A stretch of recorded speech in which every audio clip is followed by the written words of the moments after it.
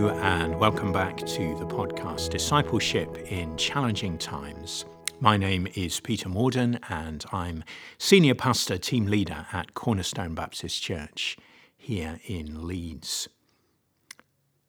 We're beginning a new series today as we journey through Paul's letter to the Philippians.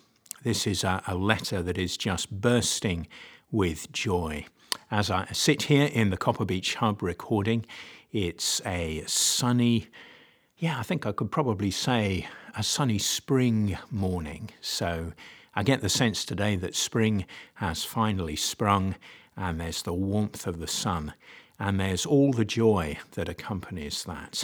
And we're beginning appropriately, I think, a really joyful letter today. Going to read from verses 1 and 2 of Philippians chapter 1. But before we do that, let's come to our God in prayer. Father God, we thank you for the sunshine. We thank you for the sunshine of your love and the joy that is ours in you because we are in Christ. Thank you that no one can take away the fact that if we have put our faith in your Son, we are in him and we are secure.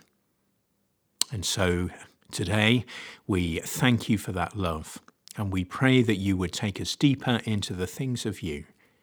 For we ask it in Jesus' name. Amen. So just two verses today, Philippians chapter 1 and verses 1 and 2. Paul and Timothy, servants of Christ Jesus, to all God's holy people in Christ Jesus at Philippi, together with the overseers and deacons. Grace and peace to you from God our Father and the Lord Jesus Christ.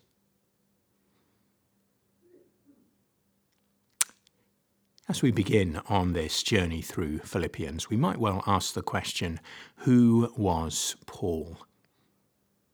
And the New Testament gives a number of answers to that question. Paul was an apostle. Jesus appeared to him physically. He was a witness of the resurrection, albeit, as he says, as one abnormally born. Who was Paul? Well, not only an apostle, but the writer of most of the New Testament. God used him hugely. I'd say most of the New Testament, not the Gospels, but as we move on into the letters.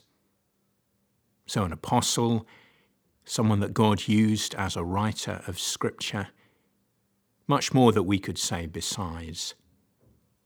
But notice how Paul introduces himself here. He is a servant. The word in Greek is doulos, the plural is douloi. It's better translated bondservant or even a slave. Paul and Timothy together were bondservants of Jesus Christ. He's not afraid, of course, to call himself an apostle, and there are many times in his letters he invokes his apostolic authority. But to the Philippians, he is a bondservant of his Lord. And I do believe that this challenges us. Paul wanted to live a life which was indissolubly linked to Christ in service of his Lord. He approaches this task in humility, depending on the grace of God. And this reminds us of the ancient art of consecration, of having times in our lives where we just offer ourselves, body and soul, freshly to our God. There's a covenant prayer that is often used in Methodist churches that helps us to do this. Here is an edited version of that prayer. I'm no longer my own, but yours. I freely and wholeheartedly yield all things to your pleasure and disposal. And now, glorious and blessed God, Father, Son, and Holy Spirit, you are mine and I am yours.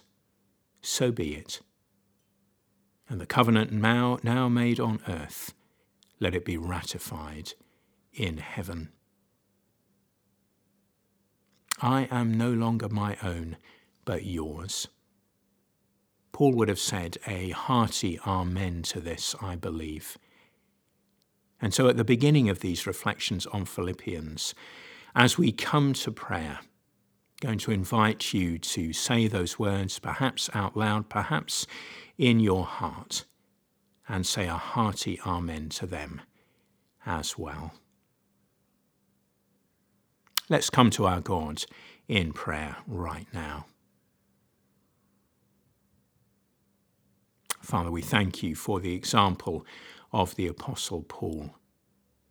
An apostle, yes. A writer of Scripture, yes.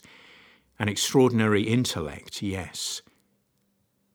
But when he describes himself to his friends, he says, bondservant of Christ his Lord. Today we want to follow his example, coming in humility, depending on your grace. And we want to offer ourselves afresh to you. Yes, Lord, body and soul. You might like to sit just with your hands upturned. And I'm going to say the words of the covenant prayer again. May God grant us strength, grace, and power to make these words our own and to live them out in real and concrete ways in all the dimensions of our daily living. I am no longer my own, but yours. I freely and wholeheartedly yield all things to your pleasure and disposal. And now, glorious and blessed God, Father, Son, and Holy Spirit, you are mine, and I am yours. So be it. And the covenant now made on earth, let it be ratified in heaven. In Jesus' name and for his sake. Amen.